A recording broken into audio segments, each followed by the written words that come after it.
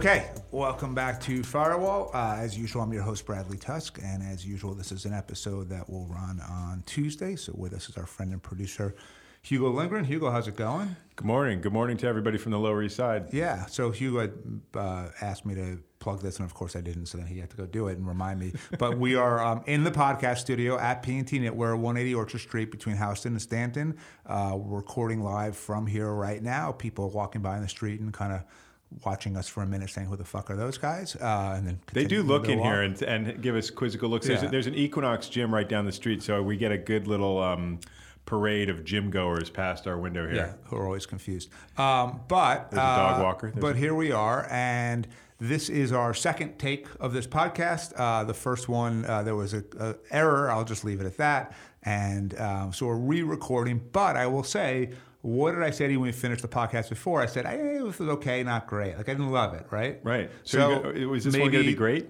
Yeah. I think this was sort of, we in a weird way, we kind of needed a do-over to make it a better episode, and we got one. Great.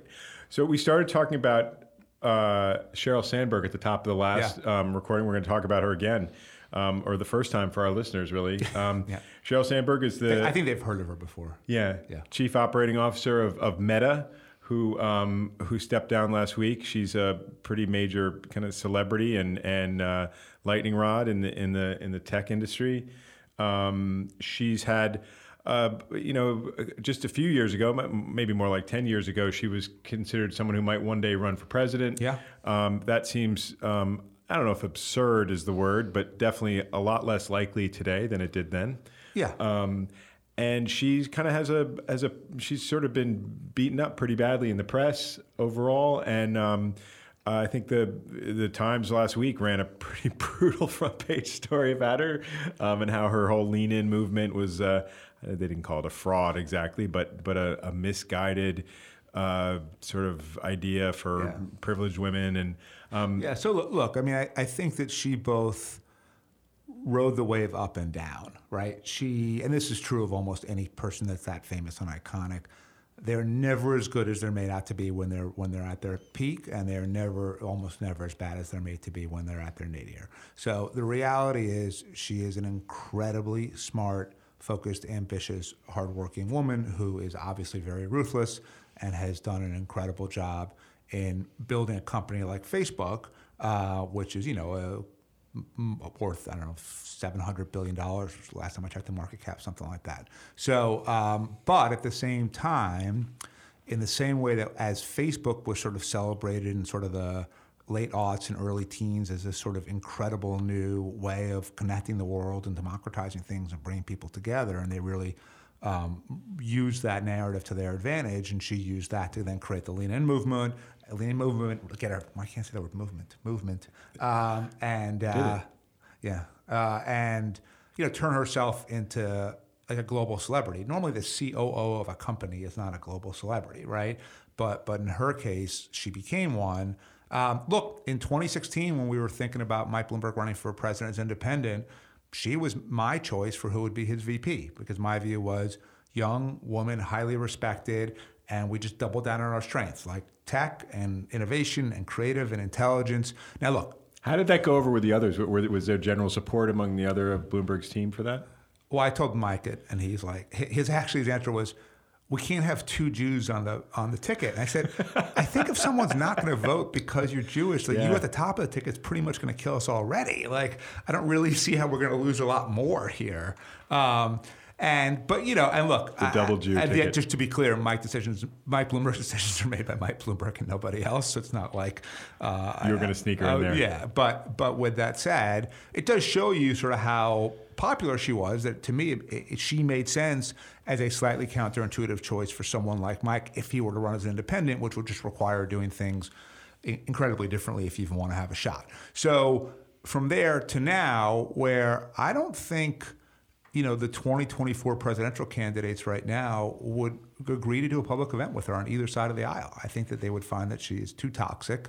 And, the problem is the left, sort of, as you noted, has come to hate her because they see her as a symbol of inequality and out of control wealth and arrogance by Privilege, Silicon Valley yeah. and privilege and all the things. Once the New York Times changed their business model from kind of trying to objectively report on things to just saying, we are going to make our customer base feel really good about themselves by excoriating anyone who's more successful than they are, then she was kind of fucked on the left.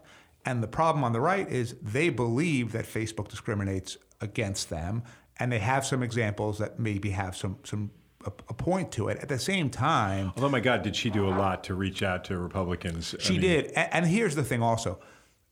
Facebook has been the greatest organizing tool for Republicans in the history of their party. So up until, call it 2008, whatever it was, Democrats almost always had a significant advantage when it came to get out the vote and field campaigns because they had unions, right? And unions are boots on the ground, and they're able to mobilize them.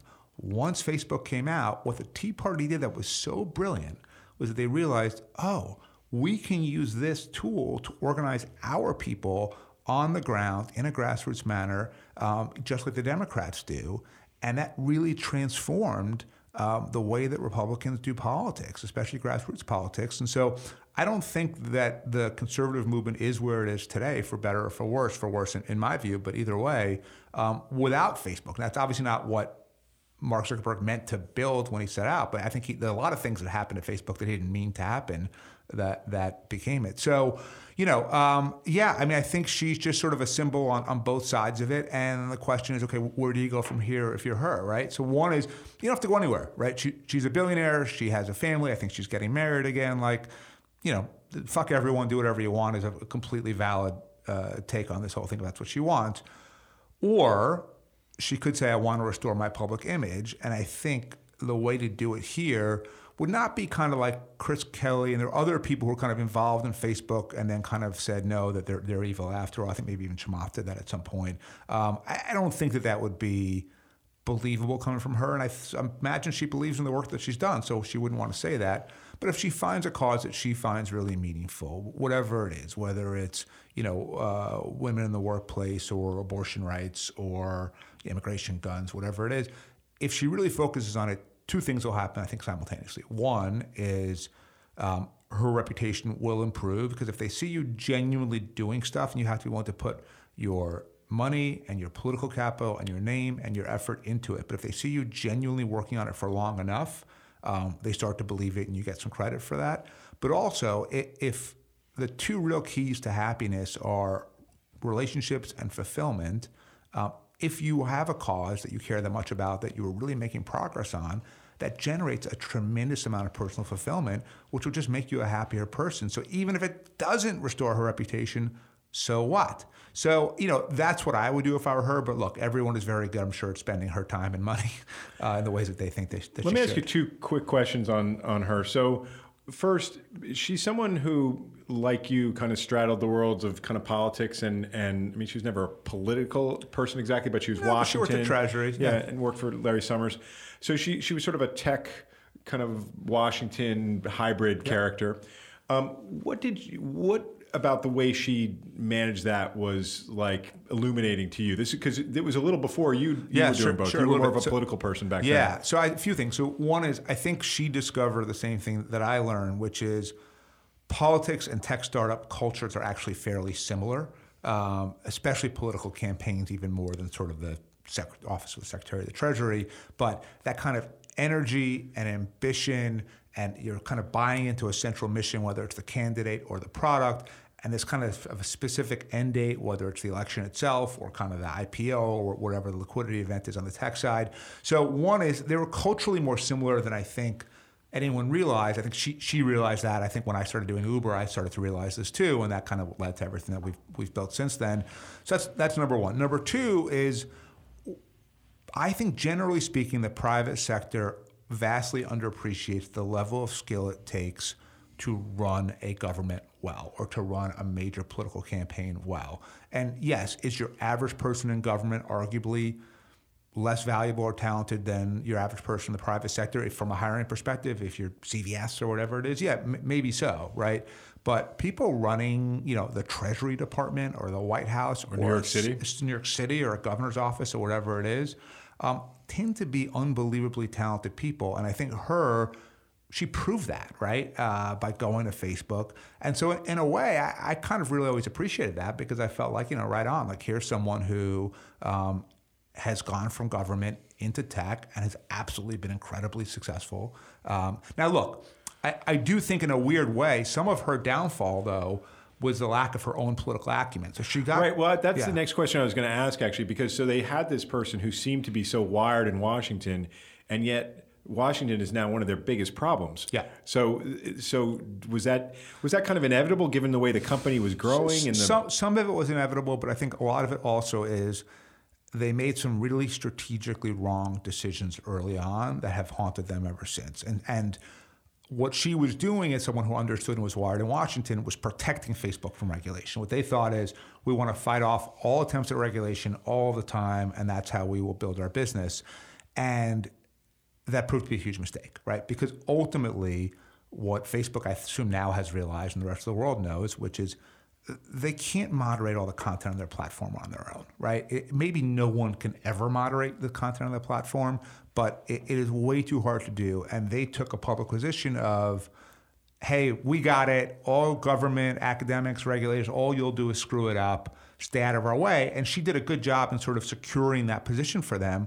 But as a result, instead of having this sort of broader body that is trying to solve this problem that you could point to every time something goes wrong and say, yeah, we know, they're fucking it up.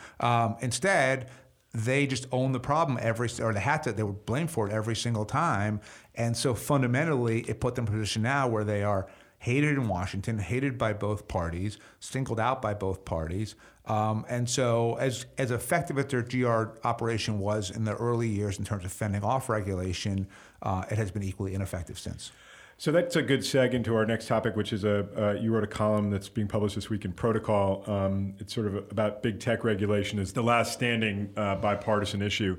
And you had some analysis in that story about a Supreme Court decision. You want to walk us through sure. that? So, and I'll jump ahead for a second. We'll come back to this, but we're going to talk a little bit about a sitting Republican congressman from Western New York who, after a mass shooting in his area in Buffalo, expressed support for an assault weapons ban and had to literally withdraw from his reelection because it was so at odds with what the party faithful believe there. So we live in a world where... You completely scrambled my order. I want you to know. You completely scrambled it. Not only can you can't think anything different from the party line, you can't say anything different from the party line, and the minute you do, everyone comes after you, right? And it's either people doing it who are not in office, but they get attacked on Twitter or whatever it is, or people who are in office.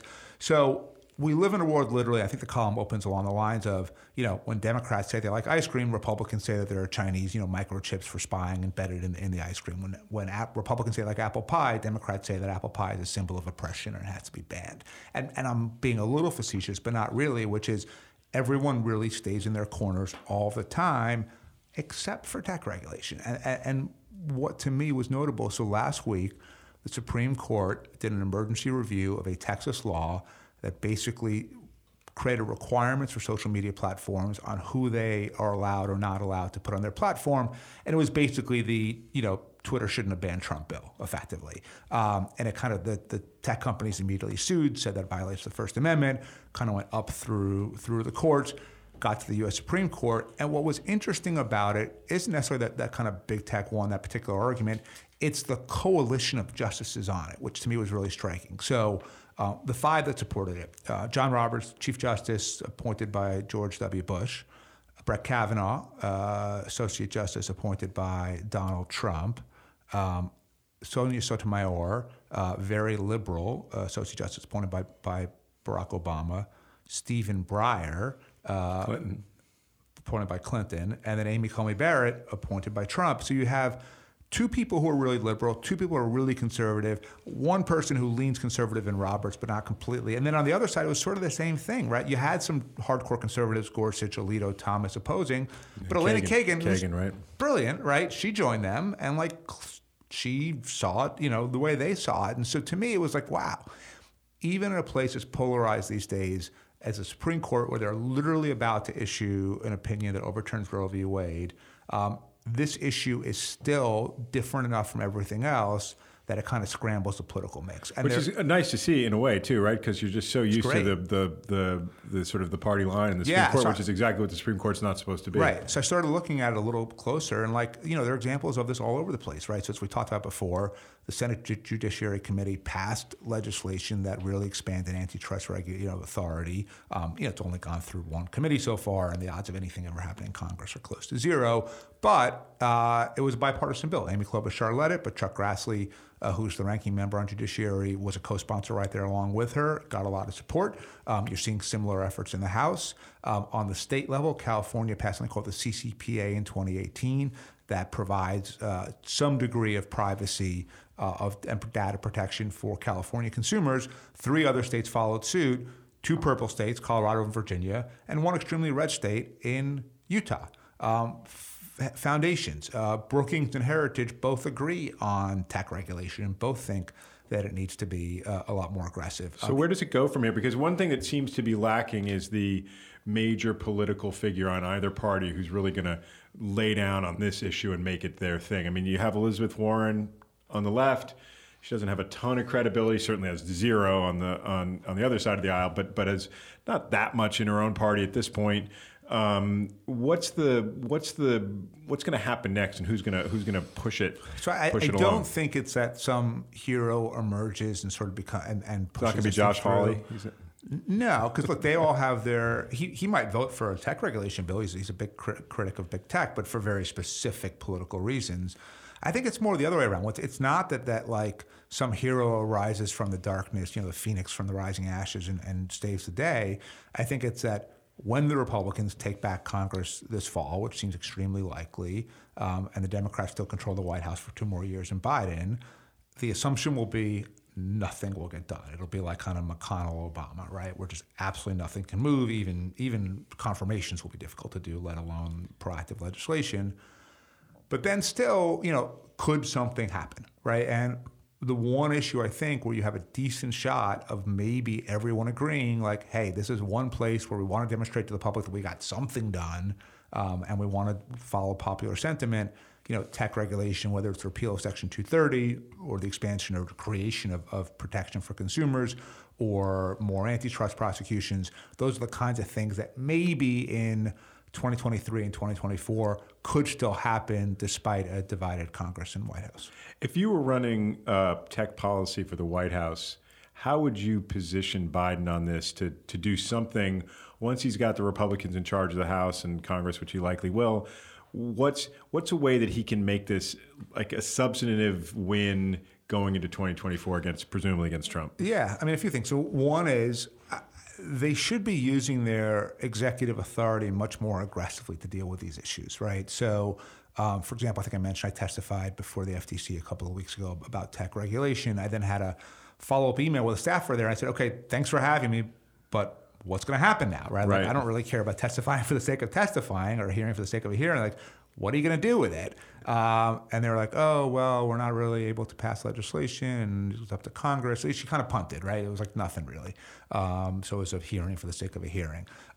But there are agencies, I think, especially the Federal Communications Commission, that really could chip away at Section 230. You use your executive branch powers to do so. And if I were Biden, I would quietly convene a group of Republicans and a group of Democrats, both members of Congress, but advocates, think tanks, academics, regulators, and say, look, we all agree this problem exists. Why don't we just try to quietly, apolitically do something about it? And maybe something comes out of that has enough support that a McConnell or McCarthy has to let it happen. And look, one of the places where the Republican members will have the most leverage will be in the Speaker and Senate Majority Leader elections. McConnell obviously has a lock on it. But, McCarthy, the assumption is that he will win, but who knows, right? Other people could emerge. The far right doesn't really like him.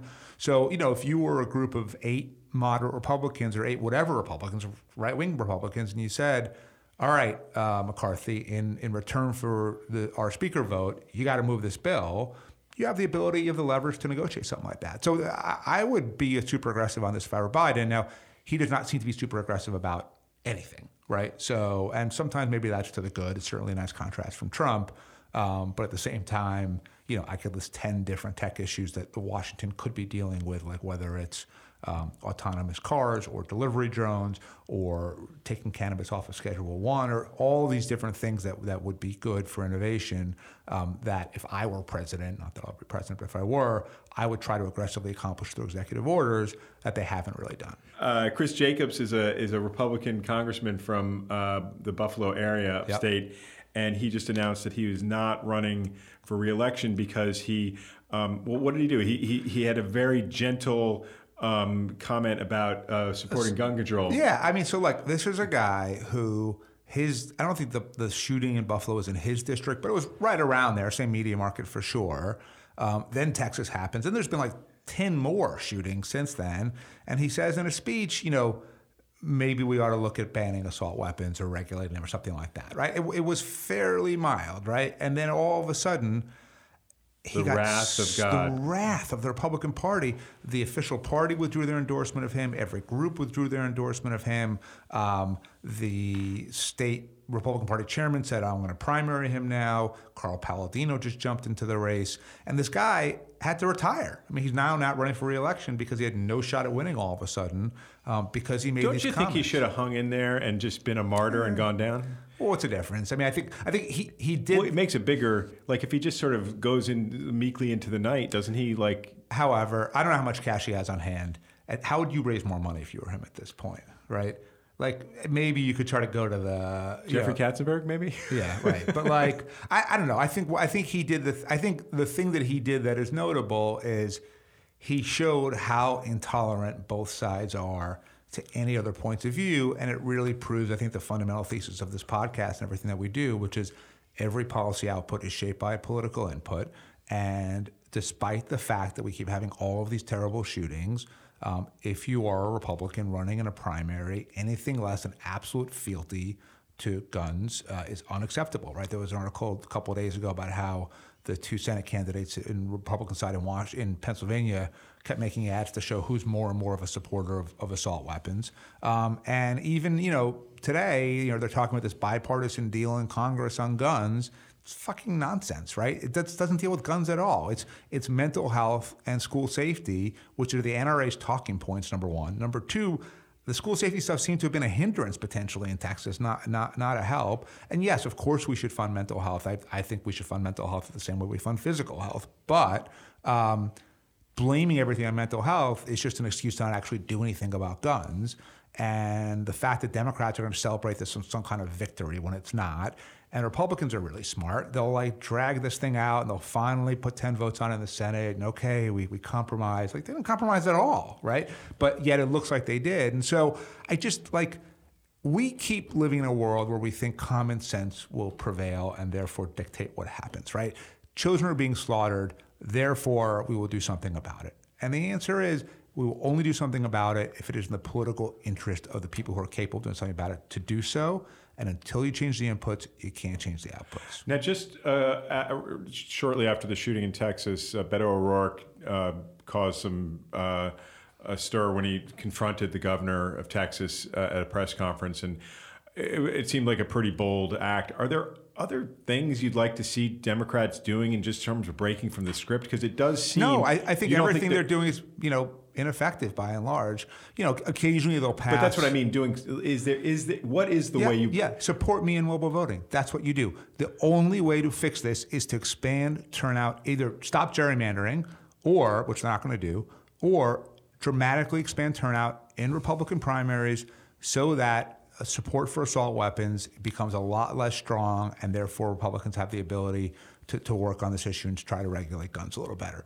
That is it. If they don't do that, none of this other shit matters. And you know what? They're not going to help me because, number one, they like things the way they are too, right? They low turnout primaries is their way to hold on power as well. So Chuck Schumer has spent a career talking about how he's a big supporter of gun safety. But if you said, Chuck, let's do mobile voting, he would say, no, because then AOC will be better at the internet than me and she'll find some way to primary me and beat me. And so I could never do that. So every Democrat in power, every Republican, every union every trade group, every lobbyist, just about, and there are some exceptions, but not maybe 10% at most, likes things the way they are because all they care about is having power, and they do. So the Democratic Party as a whole, I don't think is ever going to help me on mobile voting. In fact, we tried to do a pilot that we would fund in Alaska a couple of years ago, and the DNC prohibited them from doing it. But fundamentally, if you are a person in this country and you are sick of the gun epidemic, the opioid epidemic, the immigration crisis, that we're not doing anything, climate change, the fact that people still don't have access to healthcare, the fact that people still don't have access to food, that our schools suck, that our bridges are crumbling. If you don't like all of that, complaining on Twitter means nothing. Giving more money to candidates who are already gerrymandered and therefore going to win means nothing. The only thing you can do is change the inputs, and until you do that, everything we have will only get worse. And again, I've said this before and I'll say it again, at the rate we're going, I don't think we're one country in 20, 25 years. Well, we'll have to save that for another podcast just because it's too big a subject to work into today's episode. But I did want to seg into a related update on mobile voting. There was a op-ed published in... Yeah, we picked up a really big supporter last week in Martin Luther King III. He came out and endorsed our bill, wrote an op-ed in the Washington Post about it. Very meaningful for a few reasons. One, here's an incredibly well-known, respected figure who is supporting our position. Two, I think it validates our whole argument that we have with our coalition of pastors and African-American legislators about access and why it's so important. And three, I think we can hopefully mobilize him not just for what he wrote, but to start making calls and start putting some pressure on individual members of the council. We still have the same problem, though, where there's a guy named Charles Allen who is just like a full of shit, rich white guy who's wildly arrogant, who is the head of the committee where we need a hearing to be held. We already have more votes than we need to pass the bill in the council itself, and he won't allow it. And you know what, Charles Allen? When those kids get shot in the next classroom, that's on you, man. Because you, by not allowing mobile voting to move forward, are reinforcing the system we have right now. And so all of the flaws of the system, especially gun violence, that's on that blood's on your hands. It's hard to know what to say after a remark like that, but I will. There was another pretty nice moment for your political portfolio in Vermont. Oh yeah, you got this is positive. Let me thank Governor Phil Scott for signing our universal school meals bill. It means 80,000 kids now in Vermont will have breakfast and lunch at school every day, free for everyone, no questions asked. It's a one-year program, so we're going to have to get it renewed, so not quite as good as if we made it permanent like in California. But third state to do it, and we had good bipartisan support. We had an incredible partner in Hunger-Free Vermont. And so, nice to see that all of the effort that we put into this has paid off, and it's going to result in kids who need food getting food. There's an interesting piece in the Wall Street Journal last week about how Disney World is extremely popular with gay tourists and gay families.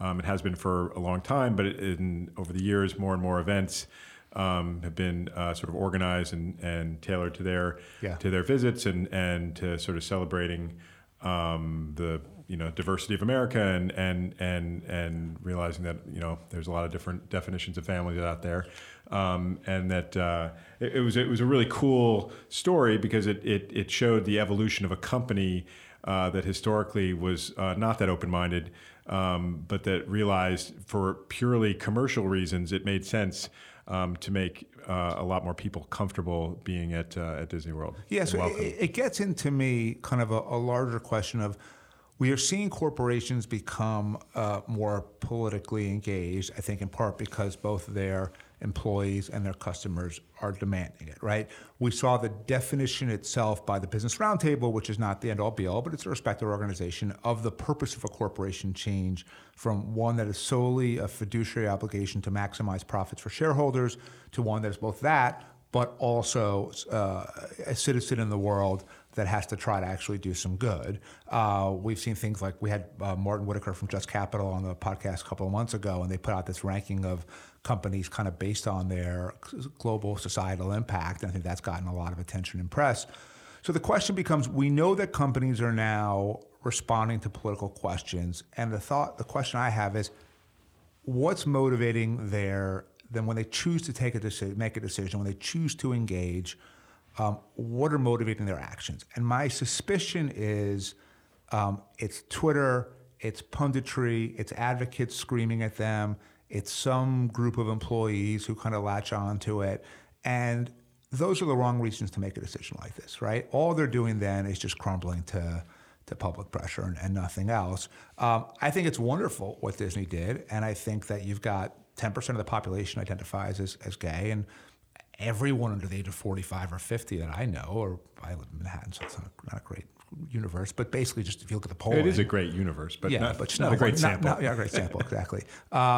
Supports, LGBT rights. So, ultimately, I think that this is going to make Disney a lot of money. It's great that there was a huge influx of LGBTQ Disney patrons this past weekend. So it gets to the question of when you are a corporation and you feel like you either have to take a political stand on something or you're just not going to be able to stay out of it, what's motivating your strategy, right? And my gut is they're motivated by fear, by their comms team, by their lawyers, as opposed to what do our customers want and how do we maximize that? And by the way, that may mean sometimes leaning into a controversy, right? And saying our customers really care about this thing, so we are going to get involved in this fight in this way or that way. But I just, my suspicion is their actions are motivated by the wrong things. And as a result, they're likely to make worse choices than they should. And as a result, it will ultimately deter them from wanting to do good things. We have one final topic for today, which is a personal obsession of yours, or is it a compulsion? I don't know what it is, but Bradley asked me about whether I listen to songs over and over again. Like if I like a particular song, do I listen to it like dozens or even hundreds of times in a row? Yeah. I don't really do that, but Bradley, you do. I do. So let's start with the just acknowledgement that I have OCD. It's not one of those people says it like I am diagnosed with it, I am medicated for it, I have it. So of course the fact that I would have obsessive and compulsive thinking about something is not surprising because I struggle with this my whole life. But I do think there's more there than just people with OCD. I think it's that sometimes a song captures a mood or evokes a mood, good or bad. It could be pain or it could be joy. And it so reinforces it that's the only thing you want to listen to. It's the only thing that means anything to you. And listening to it provides this larger emotional and spiritual service to you.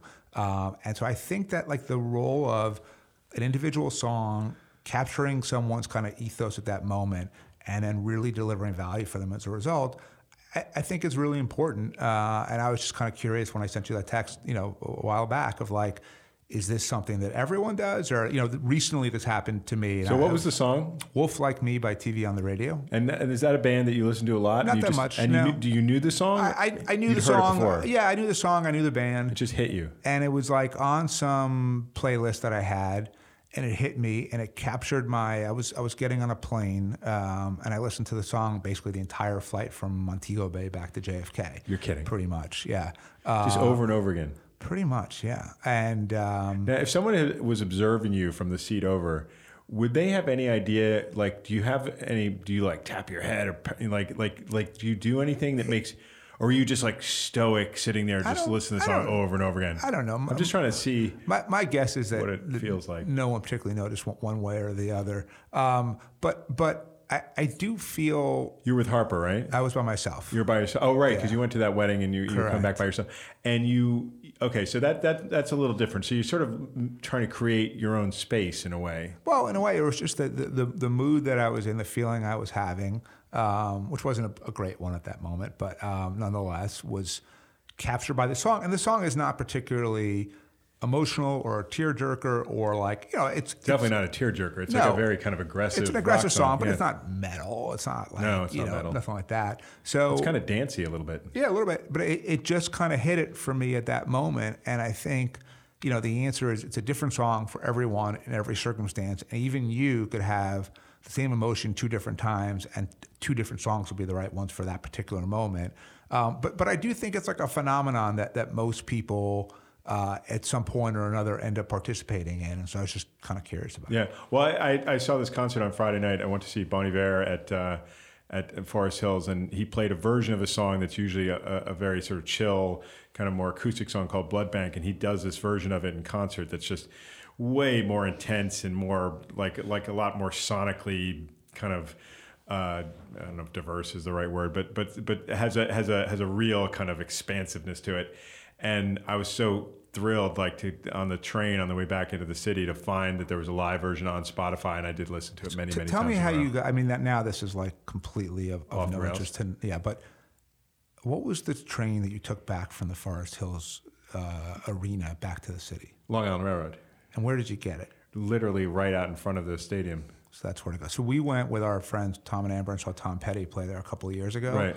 And for some, because I was like, subway? No, I was like, well, I must have a nice fancy Uber drive me around. Like the fucking asshole shit that I do. And so, and we took us like 40 minutes to get to a place where a car could even reach us to take us back to the city. So I'm going to see the AES there October 1st.